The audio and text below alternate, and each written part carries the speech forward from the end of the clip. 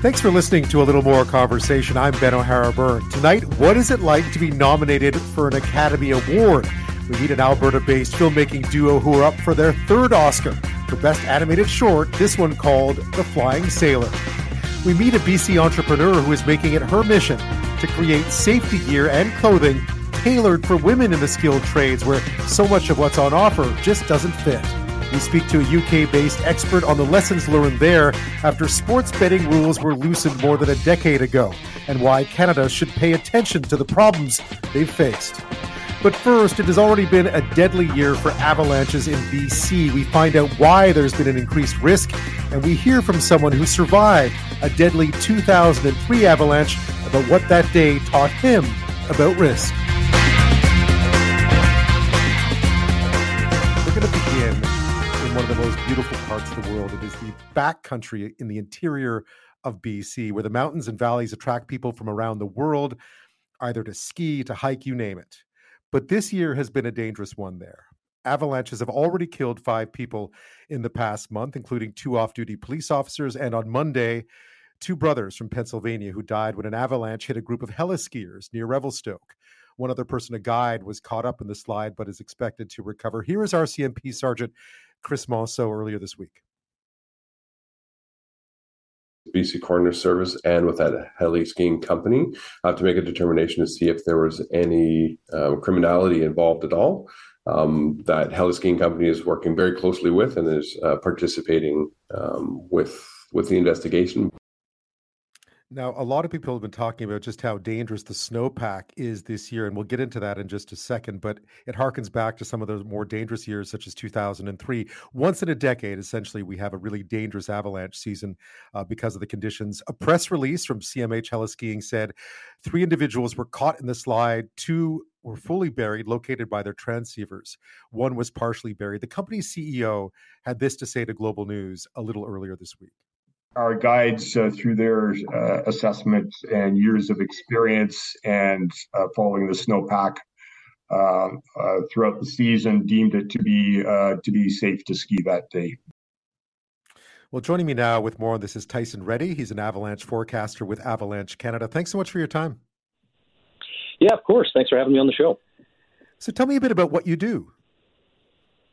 So I'm a public avalanche forecaster. So my largest role within the organization is to produce the public bulletin. So this is a service that's available for anyone in the public. It's a product that gives people a bit of an idea what's going on in terms of avalanche hazard in the backcountry in Western Canada, as well as parts of Eastern Canada.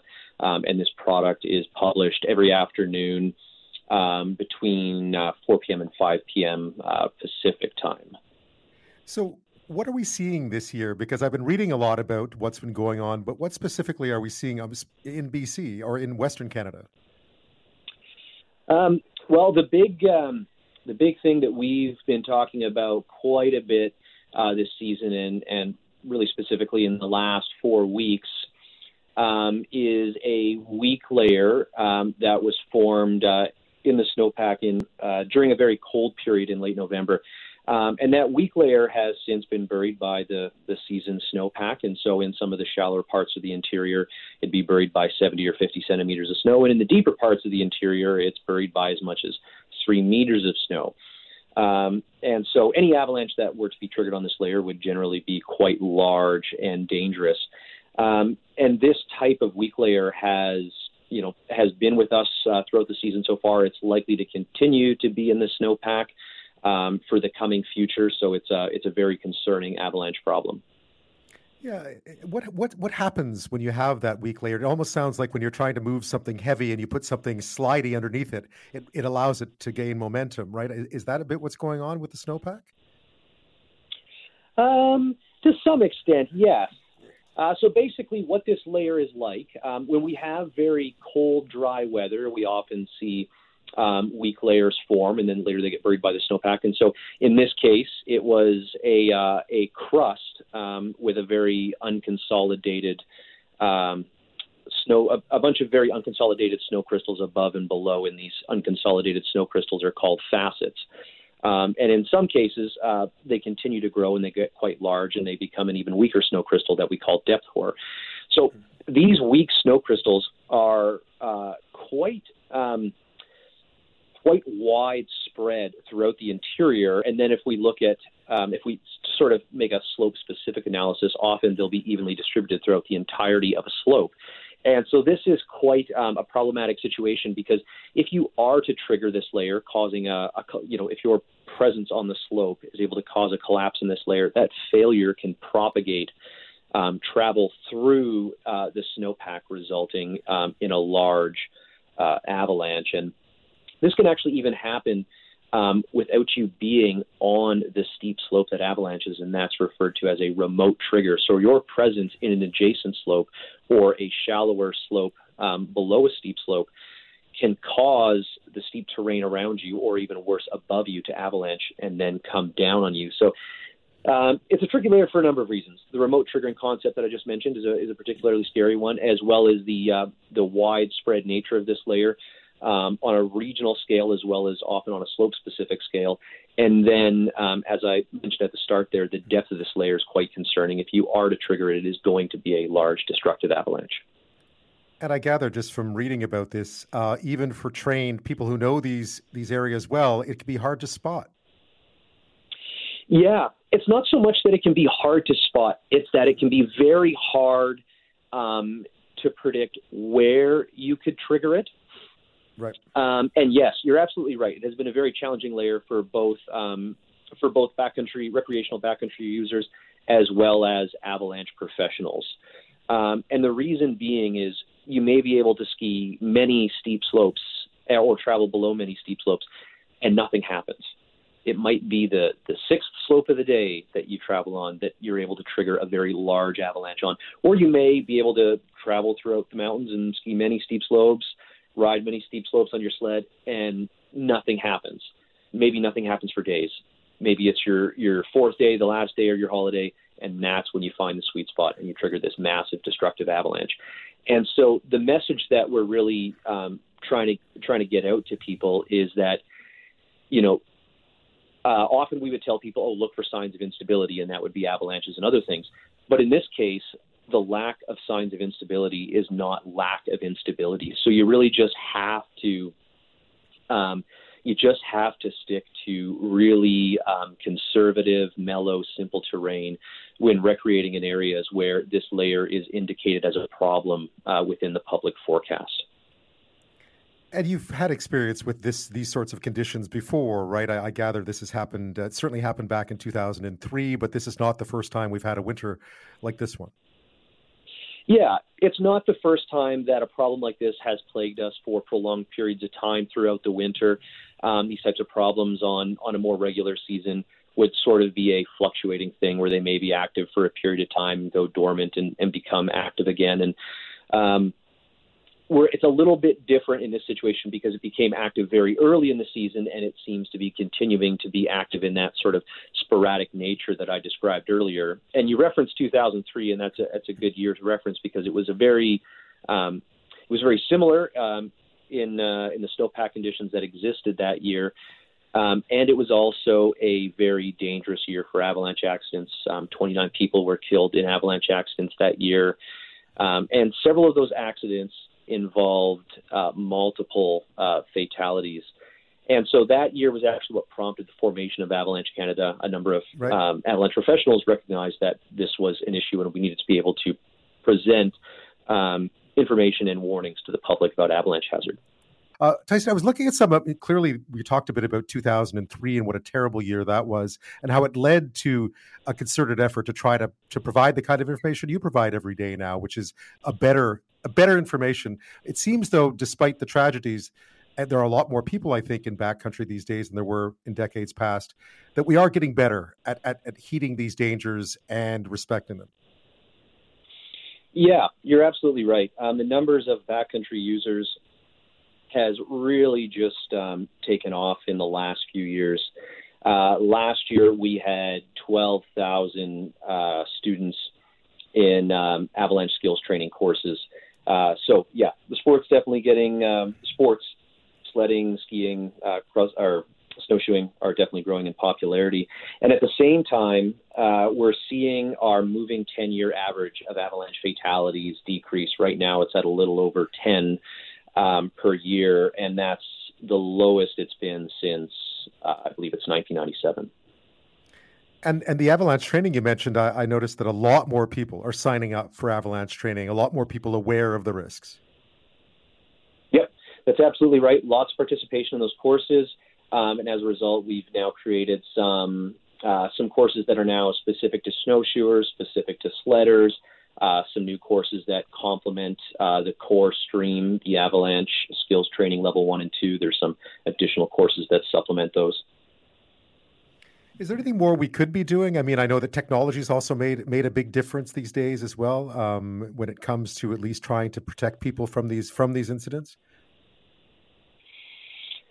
I would say that one of the big things that we need to hopefully continue doing is what we're doing right now, looking at other avenues to get that message out to individuals. So when we have sort of, complex and challenging conditions like what we do now, shows like yours are a great way to get the message out to other individuals that are maybe not aware of our product or maybe not looking at it every day before they go outside.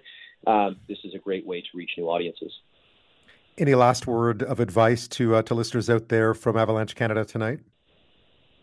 Yeah, you bet. Get the gear, get the training, get the forecast. So make sure that you've got your probe, shovel, transceiver, an emergency communication device. You take an avalanche skills training course so you know how to use those tools. You know how to interpret our forecast.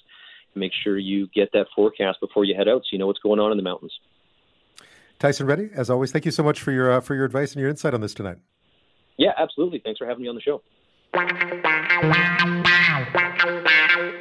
Well, we're talking avalanches and avalanche danger this hour. In the last half hour, we were speaking with an avalanche forecaster at Avalanche Canada. Of course, he was mentioning that organization was created after a particularly bad winter in 2003 when 29 people were killed, most of them in BC. One of those tragedies happened near Revelstoke 20 years ago last week. In that group, there was a group of people skiing that were hit by an avalanche there. And then just a few weeks later in February, a group of high school students, 7 of them, were also killed in an avalanche. So it was a year that brought a lot of tragedy, a lot of awareness to the dangers of avalanches, and certainly changed the way that we pay attention to the risks that are involved. One person who knows those risks all too well is Ken Wylie. He is survived one of those avalanches in 2003 and has carried the impact of that, the memories, the lessons ever since. He now works in risk management, helping to guide people away from danger, not just in the backcountry of BC, but far beyond that. He's also been watching closely this year as a similarly unstable snowpack to back in 2003 is claiming lives once again. And he joins me now from his home on Vancouver Island. Thank you so much for your time tonight. Thanks, Ben. I guess when you see news of years like this, when people start talking about 2003 again, it must bring back a lot of memories, good and otherwise.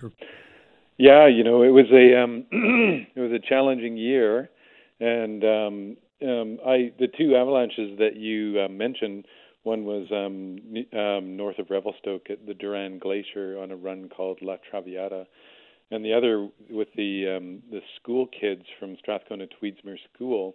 That was in Connaught Creek near Rogers Pass, and I was working as an assistant guide on the first avalanche and was buried for 45 minutes, and we sadly lost 7 clients.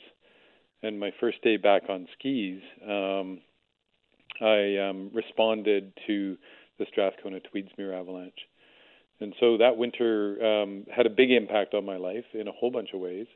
And I think that I've done a fair bit of work to metabolize some important lessons from those events.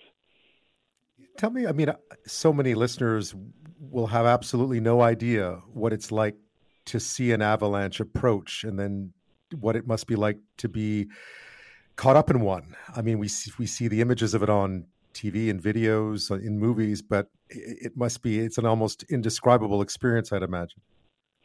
Yeah, I think both for your listeners that haven't, been in the winter mountain environment, and your listeners that are, winter mountain enthusiasts. I think that it's important to understand that avalanches are incredibly powerful. I think that it's really easy to underestimate them.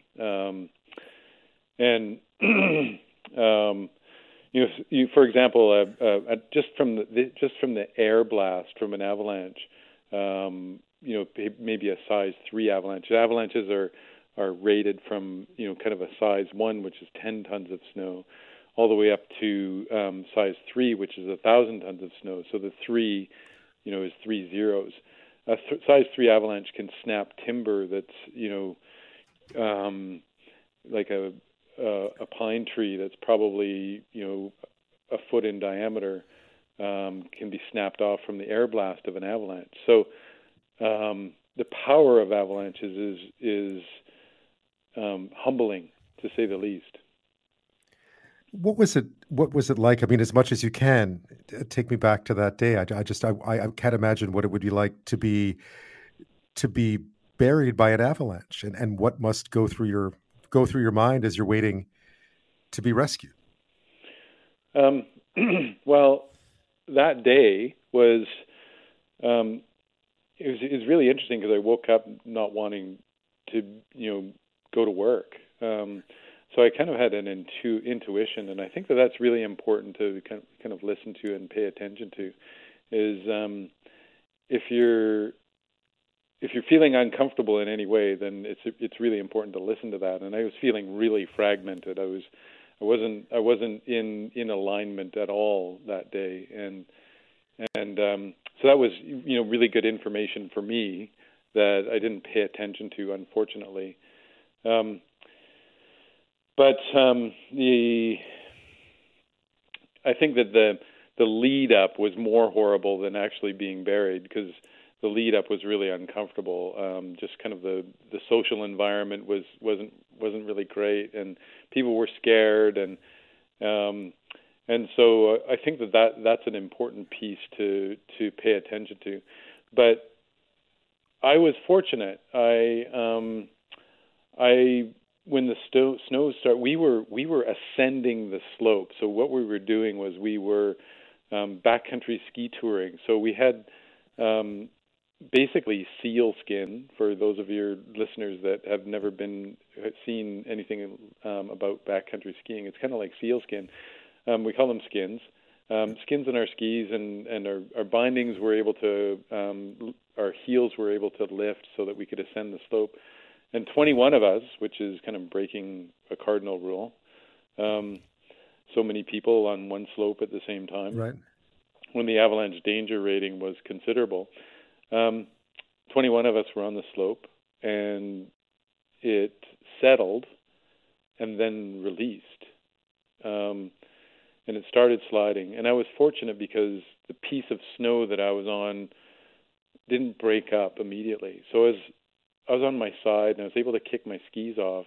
And being in an avalanche is kind of yang and yin. So you want to fight, you want to keep on the surface, you want to do as much as possible as you can to stay on the surface. And but then once you're buried, once you're beneath the snow, that's the yin. That's the you want to relax, and it's difficult. But that was probably the easiest part of the day, was just being under the snow, and I never considered that it was going to have a terrible outcome. I'm not sure why, and then the worst part was being dug out and realizing what had happened. That life as I knew it was going to be changed, and kind of later the next day learning that there were 7 fatalities. And so, your listeners, they, might be backcountry ski enthusiasts or people that are interested, snowmobilers or backcountry split boarders. They might be interested in, being in avalanche terrain this winter. And my message is that be really conservative with your terrain choices, because you don't want to experience being in an avalanche, and you don't want to experience the potential aftermath. It turns something that's really fun, like being in the winter mountain environment, into something that's a nightmare. And I've survived, and I've survived my survival. And now I teach risk management, human factors risk management courses, chiefly because I still believe in the process of adventure. I think that being out in the mountains and being in adventure experiences is, a critical thing for us humans to do, is to make choices in situations that are real and have consequences. And that's a really engaging thing to do in one's life, to learn how to make good choices. Regardless of where you are, right? I mean, what you will have learned that day. I didn't know that the next time you were back on skis is when that other horrific event happened with the high school kids, because I remember that, I was living in the East, but I remember that winter. I think it left a very deep impression on a lot of people. The future prime minister's brother had been killed a few years earlier in an avalanche. I think we suddenly woke up. I mean, even if you were nowhere near the backcountries of BC, but what an absolutely, how did you manage to sort of gather yourself after that winter? Took a long time. Took a long time to want to be back on my skis again, and it took a long time for me to be in the mountains leading others in avalanche terrain again. There's a lot of really hard work, and fundamentally, I think that what helped me most was identifying, all the things that, as a assistant guide, all of the things that I did that contributed to the tragic outcome, and sharing them. I think that accountability is underrated. We think that it's about punishment, but really accountability is about being able to articulate what mistakes you made, and metabolizing the event so that there's growth, and that process was life-changing, like profoundly life-changing. Because I imagine if you were to not do that, if you were to sort of try to say, well, it could have happened to anyone, and these things happen, that it might just eat you up inside after that. It does, and it doesn't go away. It never goes away. There's in our society, trauma, can lead to addictions, and that path wasn't ever an option for me. I don't know why. I just felt, wow, but learning was a really big calling, and so I started to write and learn as much as I could about myself, and realizing that my life of adventure was really trying to teach me a whole bunch of things that I wasn't really paying attention to because I was going so fast. Kind of racing from one adventure to the next. And so the other thing, that I really learned was process what you've experienced, because it has value.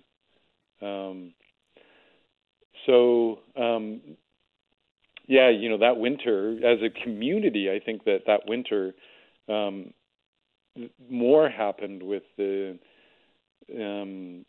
Strathcona Tweedsmuir avalanche that involved the kids. There was a lot of changes that occurred, and so that's been a really great thing. I think that we've learned a lot about avalanche terrain choices. We now have the avalanche terrain exposure scale, which helps users use the backcountry wisely in winter. We now have the Canadian Avalanche Association, Avalanche Canada, which was the CAC for a while, the Canadian Avalanche Centre. Now it's Avalanche Canada. And so those are, resources for the public to use in order to make better decisions when going out in winter. One of the challenges that I see with this winter is that I think that backcountry users are going to need to remain patient, because these challenges with the snowpack aren't going away. And so, my message has been, learn to ski really simple terrain this winter. Like, learn to ski be happy skiing 20-degree slopes. And listen to your gut. And Ken Wylie is with us this half hour from here on Vancouver Island, where I am as well. We're talking about Ken survived an avalanche 20 years ago last week, actually. It had been a deadly year in the BC interior in 2003, and we've been talking about the impact of that. Ken has taken that moment and gone on to work in risk management. He trains others now.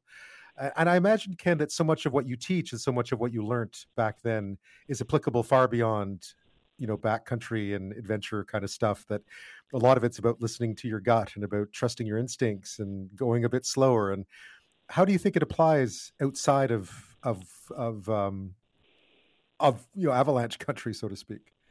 Yeah, really interesting question. Thanks, Ben. I teach human hazard risk management, and so or human hazard management, and so there's I notice this even in my backyard when I'm doing projects with power tools. There's a tendency for us humans to deny the idea that harm will come to us. Right, like I think that we sometimes deny the hazard that we're exposing ourselves to, and deny that we actually need to protect ourselves.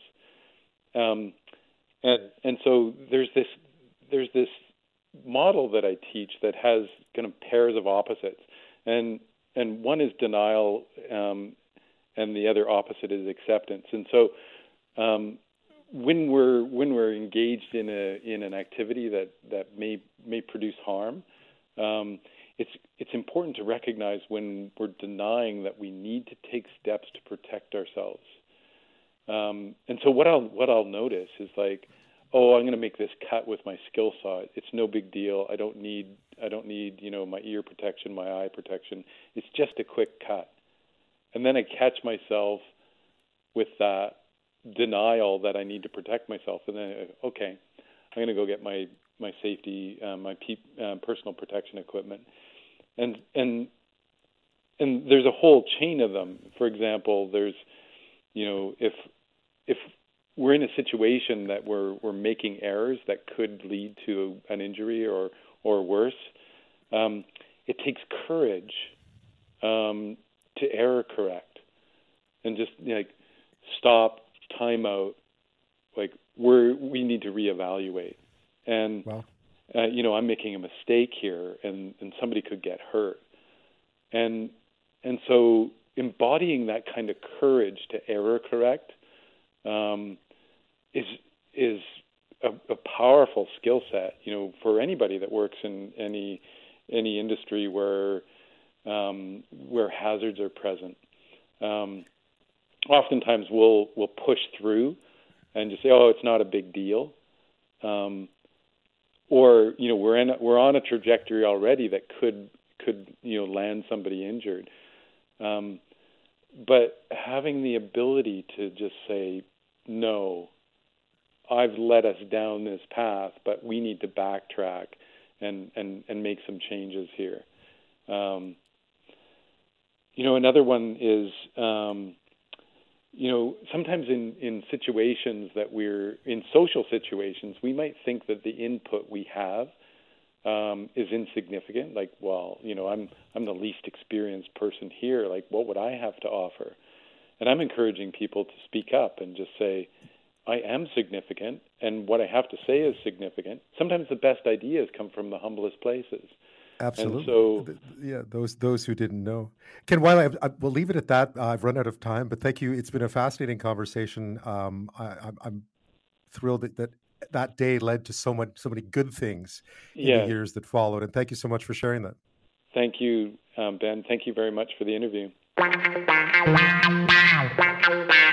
You know what is cool? Getting nominated for an Academy Award. That must be so... I can't even imagine how cool that might be to hear your name read out as they're reading those Academy Award nominations. For my next guest, though, this isn't the first one, not even the second one. It's number 3. The third time this pair have been nominated for an Oscar for their animation work. This one, though, seems particularly gratifying because although they spent 3 years working on this animated short, I mean, without the credits, it's about 7 minutes long, 3 years working on it. You can imagine just how painstaking it was. It's called The Flying Sailor. Again, they weren't convinced it would make the cut. On Tuesday, it did. Up now, the nominees for Best Animated Short Film. The Boy, the Mole, the Fox and the Horse. The Flying Sailor. Ice Merchants. My Year of Dicks.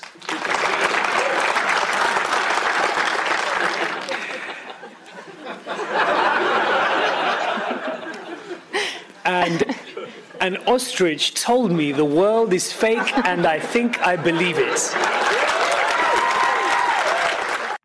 Yeah, they're up against some pretty colorful titles there, aren't they? The Ice Merchant and the Flying Sailor seem to be the most sober of those titles. It's a fantastic little film, though. I've watched it quite a few times already because it's 7 minutes long, right? Or 8 minutes long. It's based on the true story of a young British sailor who was right near the explosion in Halifax back in 1917, the Great Explosion as it's known, the most powerful man-made blast in history before the atomic age. He was just 30 meters away, and he woke up 1 kilometer away from there, wearing nothing but one boot. He remembers nothing of that flight, but Albertans Wendy Tilby and Amanda Forbis reimagined his near-death experience over that 7 minutes as sort of a journey through life. It's about mortality, and it's about much more. And they join me now to explain. Thank you so much, and congratulations. Our pleasure. We're happy to be here. We are. Well, congratulations. I know this isn't your first nomination, but it must always be thrilling to hear your names and the name of your film. It is really thrilling. You don't even realize how much you've invested in it until that moment when you're just over the moon. You were at Sundance when this. You were at that famous film festival when this was announced. What was your reaction when you heard? Well, as you know, they announced this very early in the morning, so it was 6:30 for us at Park City, Utah. There was a request that we record our reaction, and we were a little bit horrified by that at first. Yeah, at 6:30 in the morning. And then there's always that very distinct possibility your name will not be announced, and then you've got a camera on you, and you have to think about destroying it. But anyway, we had fun actually because our producer and our publicist was with us, and we all piled into one of the hotel room beds and just waited until our category came up, and then we just shrieked and hooted and hollered and bounced out of bed. And anyway, it was funny. It was funny. Yeah. So that's how we found out. And it was a sort of a surprise and a relief, actually, that it had made it this far. The funny thing is that we counseled ourselves to not yell because, of course, we've got neighbors all around us trying to sleep in their hotel rooms. But when we found out we were on the list, we yelled as loud as had we been at a hockey game. So we just couldn't control ourselves. Yeah, you're like one of those rock bands, making too much noise. Yeah, I thought about throwing a lamp a little bit. And then we actually it's not on video, but we bounced on the beds a little bit. But the ceilings were so low, we were in danger of smashing our heads. Yeah, so cramped our style a bit. Yeah. Indeed. Tell me about The Flying Sailor, because when one reads the synopsis of it, it feels so very Canadian, right? I mean, although it involves the true story of a British soldier and the famous Halifax explosion of 1917 that I think most Canadians have some familiarity with. But what was the inspiration for it? And it could be a paragraph. Instead, you turned it into quite the journey. That's true. We heard the story 20 years ago, when we happened to be in Halifax, we visited the Maritime Museum, and in the section dedicated to the explosion, we saw a short blurb about Charles Mayers. And this was one of many firsthand stories of the devastation. But his story was that he was on the docks when the ship blew, and he found himself 2 kilometers away, naked except for one boot. And we were astonished, and being animators, we thought, man, that's a good story. And we wondered, what was that trip like for him, flying that distance? It was actually on the back burner for about 20 years. But our idea was to take what would have been a few seconds in the air and turn it into a few minutes of an animated film. And it is, in essence, a near-death experience. And we were inspired by that because we could make it anything we wanted. We were fascinated by the arc of his trajectory, taking him through the stages of a near-death experience, which is something that we looked into a lot. We read a lot of accounts of near-death experiences. One of the things that you decided to do, I know that the sailor was younger. You decided to add some years and add some girth to the flying sailor. Why did you do that? When we first thought of it, we were thinking we were going to make him a young man. And then we quickly realized that he was much more interesting if he was middle-aged, in part because what we do in the film is stretch a few seconds into a few minutes so that you see the sailor flailing in slow motion, and it takes on a sort of a balletic quality. And if you see a young man doing ballet, that's what you're used to seeing. But this sort of older, more compromised character, we found it simultaneously funnier and more touching. We just related to him more. We wanted to relate to him personally in that way. I found it interesting the way you did the flashbacks, because, oftentimes we see sort of people's lives pass through before their eyes in most drama. It tends to be sequential, it tends to be fast, and it tends to be important moments or important people. And this wasn't. The way his life flashes through his eyes as he journeys on this, through the in this ballet motion was different. You must have looked into how you were going to present that. Yeah, that's really true. We thought that we would portray these as fragments that were not what would be the greatest hits of his life or what you would read about in his obituary. That these were just little snippets that almost dreamlike that come into your head. And we don't expect the viewer to come away with a complete portrait of him. But the point was more to have these resonant moments that could be very small, like just a walking through tall grasses as a toddler, or maybe a back alley fight, something like that. So they're just these kind of things that might come into his head. But we also did include a few people that we, in our minds, one of them might be his wife or his mother. But we were thinking of her as probably deceased, because people do often report of dead loved ones almost welcoming them or beckoning them. She doesn't quite look like she's welcoming him. Yeah, she's sort of a little bit disapproving, because she's kind of saying, now you've gone and done it, haven't you? But we leave it quite open to interpretation. And for some of them, we were inspired by archival footage that we were digging through, and we threw in as placeholders. Like there's one of a kid eating porridge, it looks like, and we actually put a cigarette in his mouth, or in his hand, sorry, just as a little bit of a joke, because our sailor is obviously a smoker. But it's just an everyday thing. Eating cereal would be something that you do as a kid, and it's just a little flash of a memory. It is his journey is remarkable. Tell me a bit about the use of sound, because I've looked back at some of the other shorts that you've made in the past, and people often discount the use of sound and animation. But in every one of your films, and this one included, even just the match sequence when he first opens is remarkable. It's such an important part of what you do. Well, thank you for saying that. It's true that sound doesn't get the credit it deserves, because it truly is 50% of the film. It even changes the pacing. we come from the film world when back when we started, you could only put 2 tracks of sound on while you were working. And even then it would be so rough. And so working in the computer, you can lay in a zillion tracks of sound and really try things. I think the most taxing part of it, Wendy was the one who had to deal with a lot of this, was the sound of the explosion, which is, of course, kind of harrowing, violent, and percussive. And she listened to it over and over and over again and did a number of some amazing edits on it. And then we refined it in the post-production. Along with the sound designer who kind of took it over. Yeah. Right. And so our sound designer was also the composer, Luigi Alamano, and he did that amazing track for us. He just did such a beautiful job. Yeah, I mean, one of the things that, because there is no dialogue, I should point out to listeners that there is no dialogue in this. It is really just the journey and the sound. So obviously the sound was important in it. I wasn't surprised to see that it took so many years for you to put this together.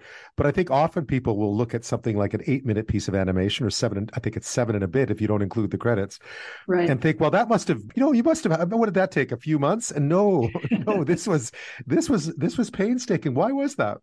Oh, yeah. Welcome to our lives. We're constantly sort of having to justify the amount of time we spend on something. But luckily, we have the National Film Board who produce this. They're very supportive of that. And they understand. Animation is very painstaking, no matter how it's done. And as Amanda was mentioning earlier, we lived through this whole digital revolution and have been on both sides of it.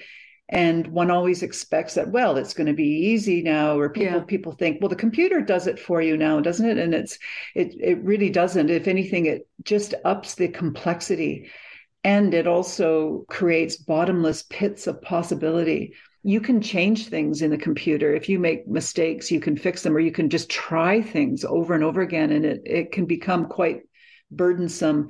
So sometimes we look for ways to constrain our process to avoid some of that.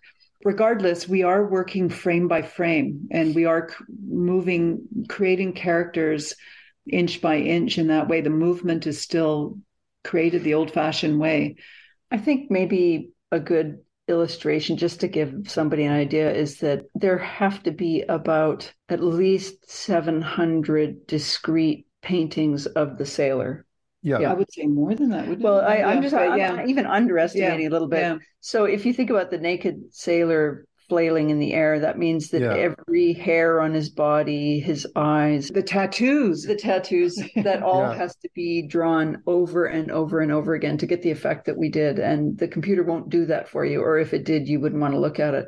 But the 3D, people get confused by 3D because they think it means the colored glasses. The glasses, it's that sense of depth when you watch it, right? Exactly. It's in many ways a miraculous technology, and in many ways horrible and cumbersome and just never ends.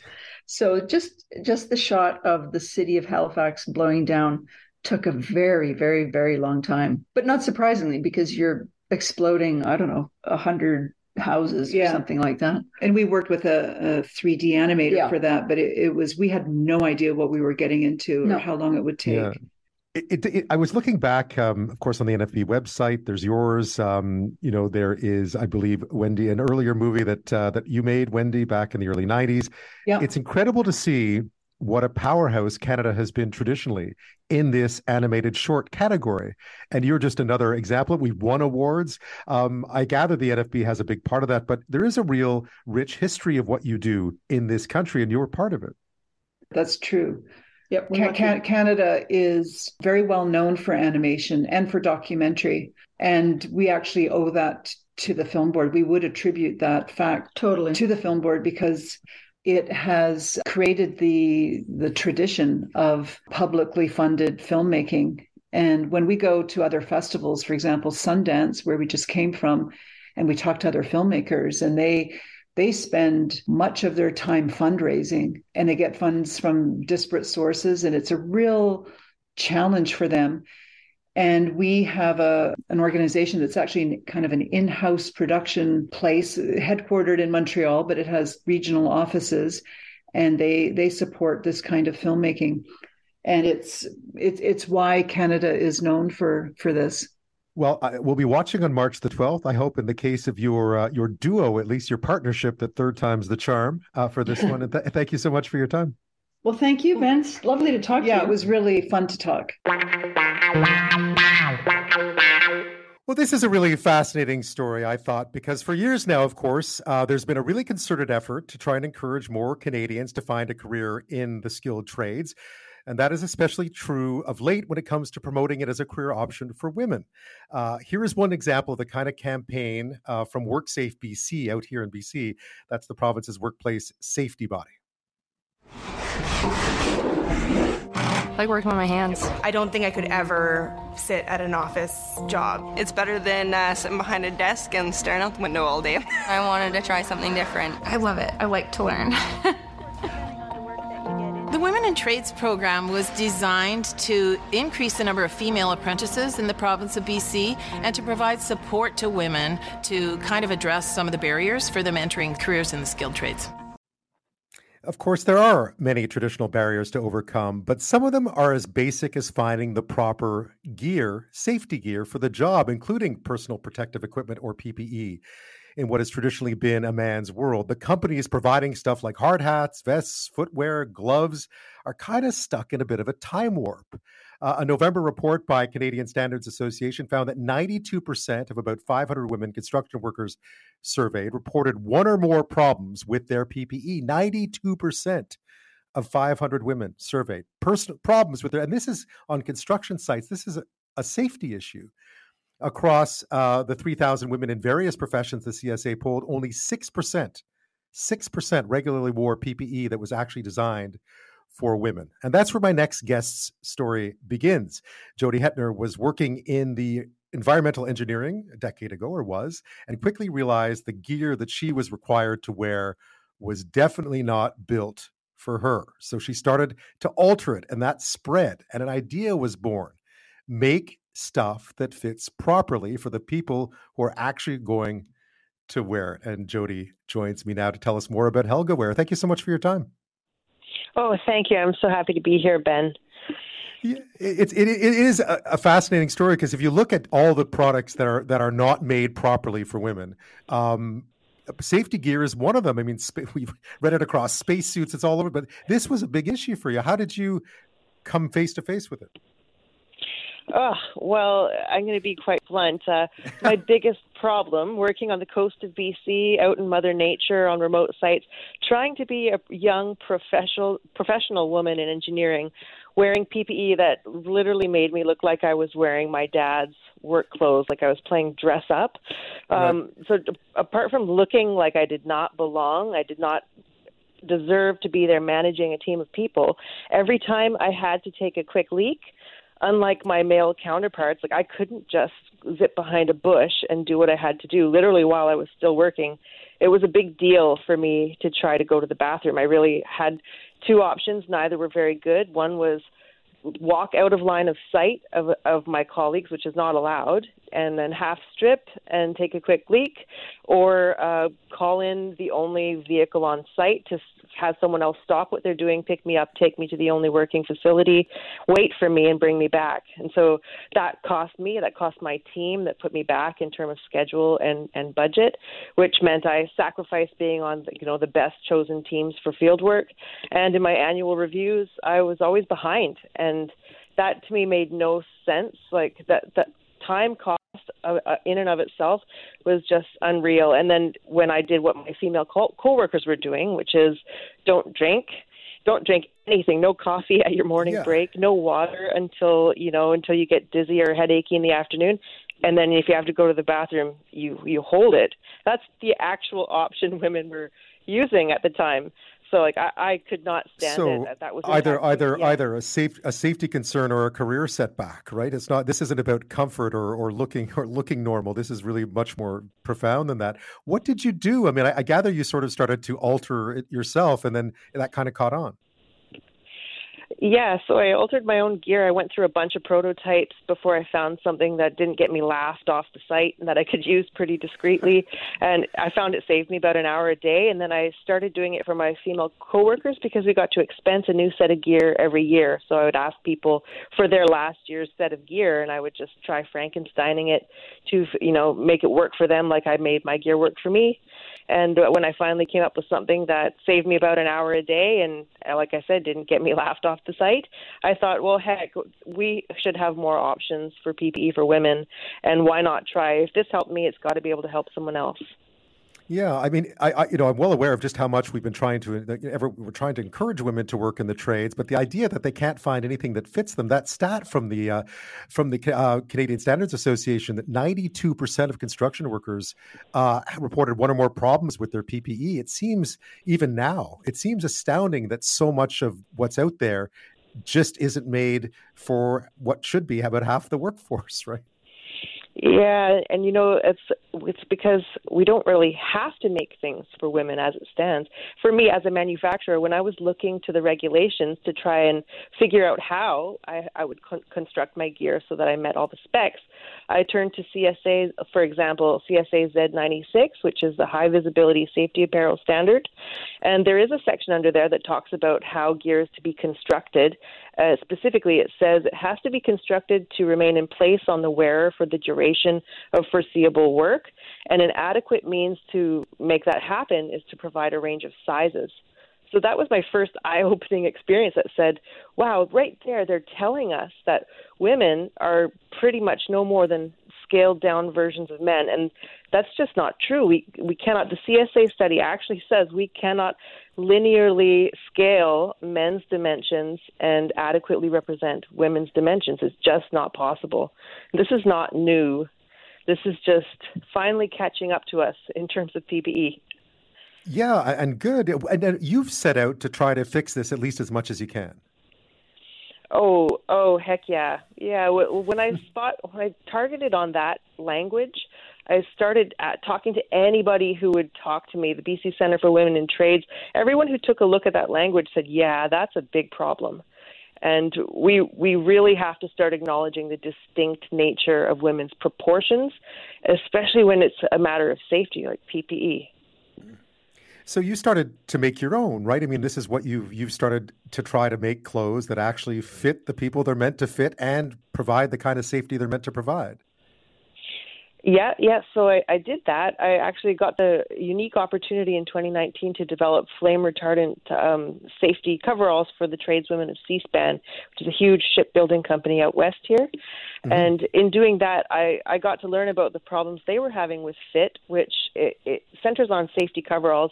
If you can imagine trying to fit a woman into a man's safety coverall, they typically fit for their biggest dimension, which is chest, torso-ish area. If it fits there, then yeah, obviously it's going to be way too long in the sleeves, too long in the cuffs at the bottom of the legs. But what people don't think about is that the shoulder span's also going to be too wide, which restricts your arm mobility for any overhead work you do. And overhead work, like electricians and welders, they spend more than 75% of their day doing overhead work. So now their arm mobility is restricted, and then also it means the crotch height hangs way too low. So anytime you want to bend your knee to about a 90 degree, you're restricted. You have to first pull up your crotch of your garment just so that you can bend your knee. And that affects, in shipyards, anytime you step over a sill, and there are tons of those, anytime you climb ladders, you can't even do an effective 3-point climb without every other rung letting go of the ladder to yank up your crotch height just so that you can make the next ladder rung. I mean, it must have a real impact on women looking to go into the trades when you think, wait a second, I can't find anything. I don't feel comfortable. I'm inhibited by what I'm wearing, and I'm not safe. Yeah, unfortunately, I see us pummeling money into incentivizing women and trades training. But the unfortunate truth is the second they get out there in the field, they're going to have to start working in a man's world where everything has been designed for their experience, for their body proportions, for them, right down to the PPE. So I feel like until we start making significant investments into the women already working in trades, specifically with PPE, we're not going to retain them. We can get as many of them attracted into trades as we can, but they're going to figure it out pretty quick that it's just not designed for them. So what would you like to see with your company? I mean, you've started this and you're trying to provide this, fill this gap. Where to from here?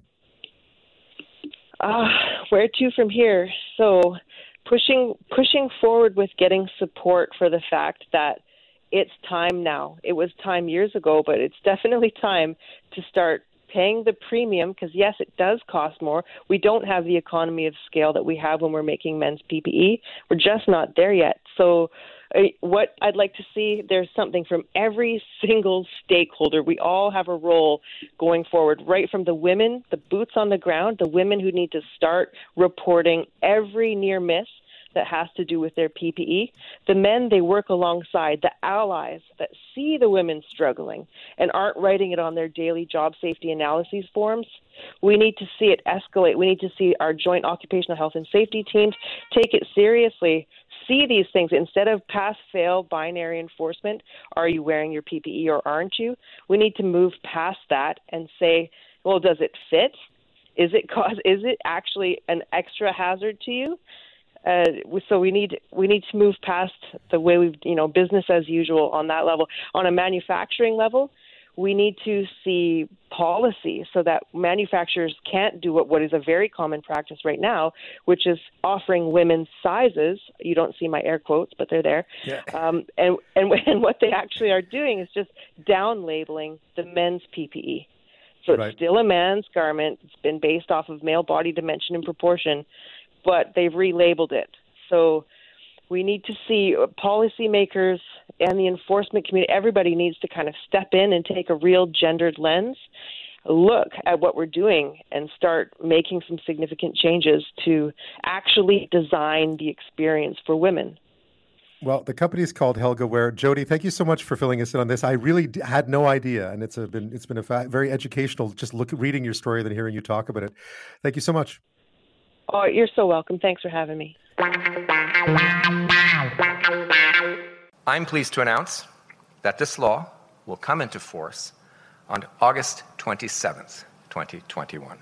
Provinces and territories will be able to offer single-event sport betting products like wagering on the Grey Cup, Game 7 of the Stanley Cup Finals, or the Super Bowl. These changes to the criminal code will allow provinces and territories to use revenues to fund programming such as healthcare or education, as they do with other lottery revenues. With those words from Justice Minister David Lametti, the Canadian gambling landscape shifted dramatically in August of 2021. He essentially announcing that the federal government was about to make it legal to gamble on individual sporting events, giving provinces the ability to regulate it themselves. Before that, only 6 provinces allowed parlay betting, essentially had to bet on more than one thing. But that 2021 bill allowed for single game bets, as he mentioned, such as the Stanley Cup Final, the Grey Cup, the Super Bowl. It was touted as a way to push an estimated $10 billion a year that Canadians spend or were estimated to have spent on single sporting events as part of betting conducted illegally back into the coffers of provinces, for instance. Betting companies, of course, jumped on that opportunity. I'm sure you've noticed there are ads for gambling everywhere now. If you turn on the TV, billboards, buses, social media, you name it. And they feature celebrities, of course, including Connor McDavid, Austin Matthews, even the great one. Wayne Gretzky was suddenly on screen talking about just how great one betting app is. With every tap, a new legend is born. A chance to grab destiny, defy the odds, and strike. Because every bet with BetMGM has a potential for greatness. There he is, Wayne Gretzky, promoting betting, of course. Now, those promoting the moves say that betting is just part of the sports watching experience, meant to be a bit of fun. It's been welcomed in many corners. It was already legal in the U.S., so Canada was playing catch up, they say. And this way, more money stays in individual provinces instead of Canadians betting elsewhere. And of course, the sports gambling market in this country, they believe, is on track to roughly double within 5 years. This isn't the betting slip at the British bookies kind of setup either. This is technologically advanced, very advanced, easily accessible, and some worry that that is more costly than it is beneficial in the long run. Addiction experts are concerned that these law changes and all those ads could create challenges for current problem gamblers and create new problem gamblers, especially amongst young men. The Justice Minister did address those concerns back in August of 2021. We'll continue to work with provincial partners with respect to mental health and programming, specifically targeted at helping gamers who might very well have an addiction problem. It is a serious issue, and all the people that I've spoken to in the process, as well as people who've come up in front of parliamentary committees, have told us this, and they're right. We do need to pay attention to it. Well, one place they could be looking is the UK, where betting rules were relaxed more than a decade ago. My next guest has been following the impact of that very closely since returning there from having spent many years here in Canada, studying at the University of Toronto. And Darragh McGee is a lecturer at the University of Bath in England who studies and teaches the impact of sports gambling on young men in the UK. And he joins me now. Thank you so much. My pleasure. Thanks for having me on, Ben. Now, you spent time in Canada at the University of Toronto. You spent some good years here. And a lot of what drove you to study this was your return to the other side of the pond, so to speak. Yeah, I was incredibly fortunate to spend 5 very happy years in Canada, Toronto specifically, studying and playing football or soccer, as I called it, for those 5 years. And it was really kind of the cultural invisibility of gambling in Canadian society that, unbeknownst to me at the time, would very soon after lead to me becoming very curious about what I would see back in the UK and Ireland. What had happened not in your absence, but maybe what had happened while you were gone that is similar to what's happening in Canada now?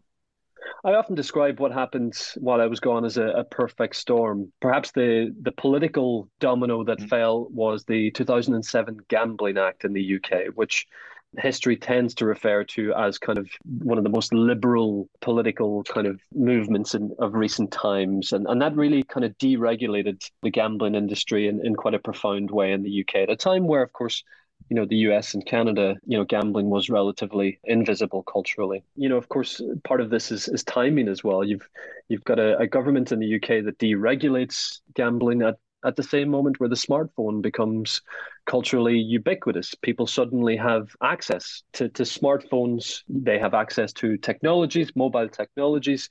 And of course, the gambling firms were only too aware of that as well. And so you have the growth of what is a very digitally innovative online gambling industry emerge at the very moment where the UK has decided to deregulate the industry. And these two factors together feed into what happens from there. Now, when I was there for many years, about just a little after you got back, about the same time, actually, one noticed that there was a lot of gambling ads out there, especially when you were watching sport, but it was always marketed as being a bit of fun, an add-on to the sporting experience. That's part of the marketing strategy. Yeah, one of the real success stories of gambling's growth in the UK is really that rebranding project. The UK perhaps is unique from Canada and the US in the sense that you've got this long kind of cultural lineage of gambling. It's something that most people are aware of, but that gambling culture was largely tied to the image of the high street betting shop, which to the average Canadian, it was perceived as quite a seedy place, a place for older men. Certainly not a place where younger people or women tended to frequent. And so the real rebranding that you see in the UK is doing away with that image of the old world of gambling and ensuring that the cultural insertion of a digital age of gambling was one that was framed very differently. It was gambling as an entertainment product like any other. And yeah, that was highly successful. That cultural insertion of gambling targeted at a new demographic, much younger demographic. How successful has it been? The real success of that is measured by the cultural acceptance, I think. And what we have in the UK over the last decade has been a profound uptake, acceptance, and ultimately normalization of gambling as part of everyday life. The real success of the gambling firms has been the targeting of this new demographic and appealing to a consumer base in ways that engendered a new kind of image of gambling. And of course, sport has been front and center of that success. That's really where the power of advertising and the use of celebrities, particularly athletes, come in. There's been this kind of re-engineering of what gambling is and what it can be. And rather than a product perhaps linked to significant harms, a product associated with risk, risks to health and mental health and well-being, gambling has been, marketed as an add-on, accompaniment to sports fandom, a way to amplify, deepen, increase your engagement with the game, perhaps even increase your engagement with your favorite team, and of course that's incredibly powerful for a younger demographic who were really unaware of kind of the risks tied to it. Yeah, tell me about the risks, because I imagine that a fair number, perhaps the vast majority of people can have put a few dollars or wager a few dollars on a game and walk away, win or lose, treat it as it is meant to be, as it is marketed, as a bit of fun. But there's always we're well aware of the downside of problem gambling. How has this amplified that issue? Evidence historically has suggested that, of course, gambling is not an entertainment product like any other. Gambling, in many different forms, is associated with significant harms. That is everything from relationship breakdown, debt, mental health struggles, mortgage defaults, and of course in the UK increasingly suicide. And in particular for young men who, find themselves bombarded by adverts that are selling a particular vision of what gambling can be in their lives. Many are unaware of the dire consequences associated. And that's where exposure to gambling and the vastly increased exposure to gambling becomes a public health issue, one that demands regulation. I'm by no means anti-gambling. I don't advocate for kind of, the complete regulation of gambling. But what we've seen in the UK over the last 15 years, and certainly what we've seen in Canada over the last year, is a far cry from that. That's an industry that is encouraged to self-regulate. And that's, I think, where I would take a stand and suggest that Canada take heed from and learn from the UK context. Self-regulation does not work. Darragh, when you look at what's happened in Canada the last year with all the advertising, the huge rollout, the growth in the number of companies offering these services, is this surprising to you, or is this the strategy? There's two answers to that question. The first is yes, at a personal level, it has surprised me that Canada took the decision that they did. The deregulatory moment for Canada comes at a time where here in the UK, the UK government were waiting in the coming weeks for a white paper that will turn the tide on what has been a decade and a half of kind of, a liberal gambling market here.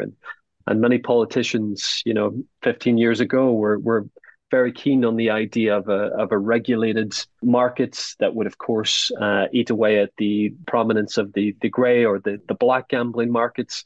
And if you speak to those politicians today, of course, their perceptions, for the most part, are quite different. And there's a growing recognition here that curbs are needed, that we do need to safeguard and protect particularly young people and a generation who, of course, have grown accustomed to digital technologies, to the smartphone, at the same time as of course, they're now being sold what is ultimately often a highly addictive product.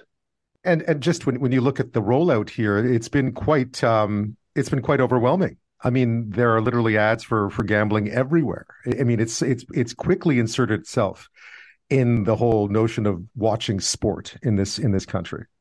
Yeah, and obviously I tend to talk about the comparison between the UK and Canada, but in reality, when I look at the Canadian market over the last year, I see the influence of the US rather than the UK, and it's notable that at the same point that the UK is considering very serious curbs to kind of gambling regulation, that of course the US influence has led to an embrace in Canada as well. And I think what you've seen, of course, of the last year has been wildfire, really. I mean, the growth of the market in the UK was quite a slow creep. And I think when you look at the Canadian context, it mirrors what we're seeing in the US. There's been this vast cultural acceptance. And of course, that is, that's the power of advertising. That's the role of celebrities, of course, like Wayne Gretzky and many athletes who are still playing, athletes as role models that young people identify with, seek to emulate, role models, of course, that they trust, and hence trust the messaging that they receive. And so many of the tactics that we've seen in Canada over the last year, of course, are well honed. They've been learned by gambling firms in the US for a few years now, and of course in the UK for a decade and a half. So absolutely, it's really about a cultural insertion of gambling into the public conversation, and if that's done in a very commercially slick way, it's obviously highly seductive. One of the things you've touched on, which is an interesting point, is a lot of the responsibility for doing this in a safe way is placed on the individual gambler. This whole idea of responsible gambling, that the technology can be used to limit, to prevent you from getting into trouble. I often read about algorithms that are able to spot problem gamblers. How effective is that whole control mechanism?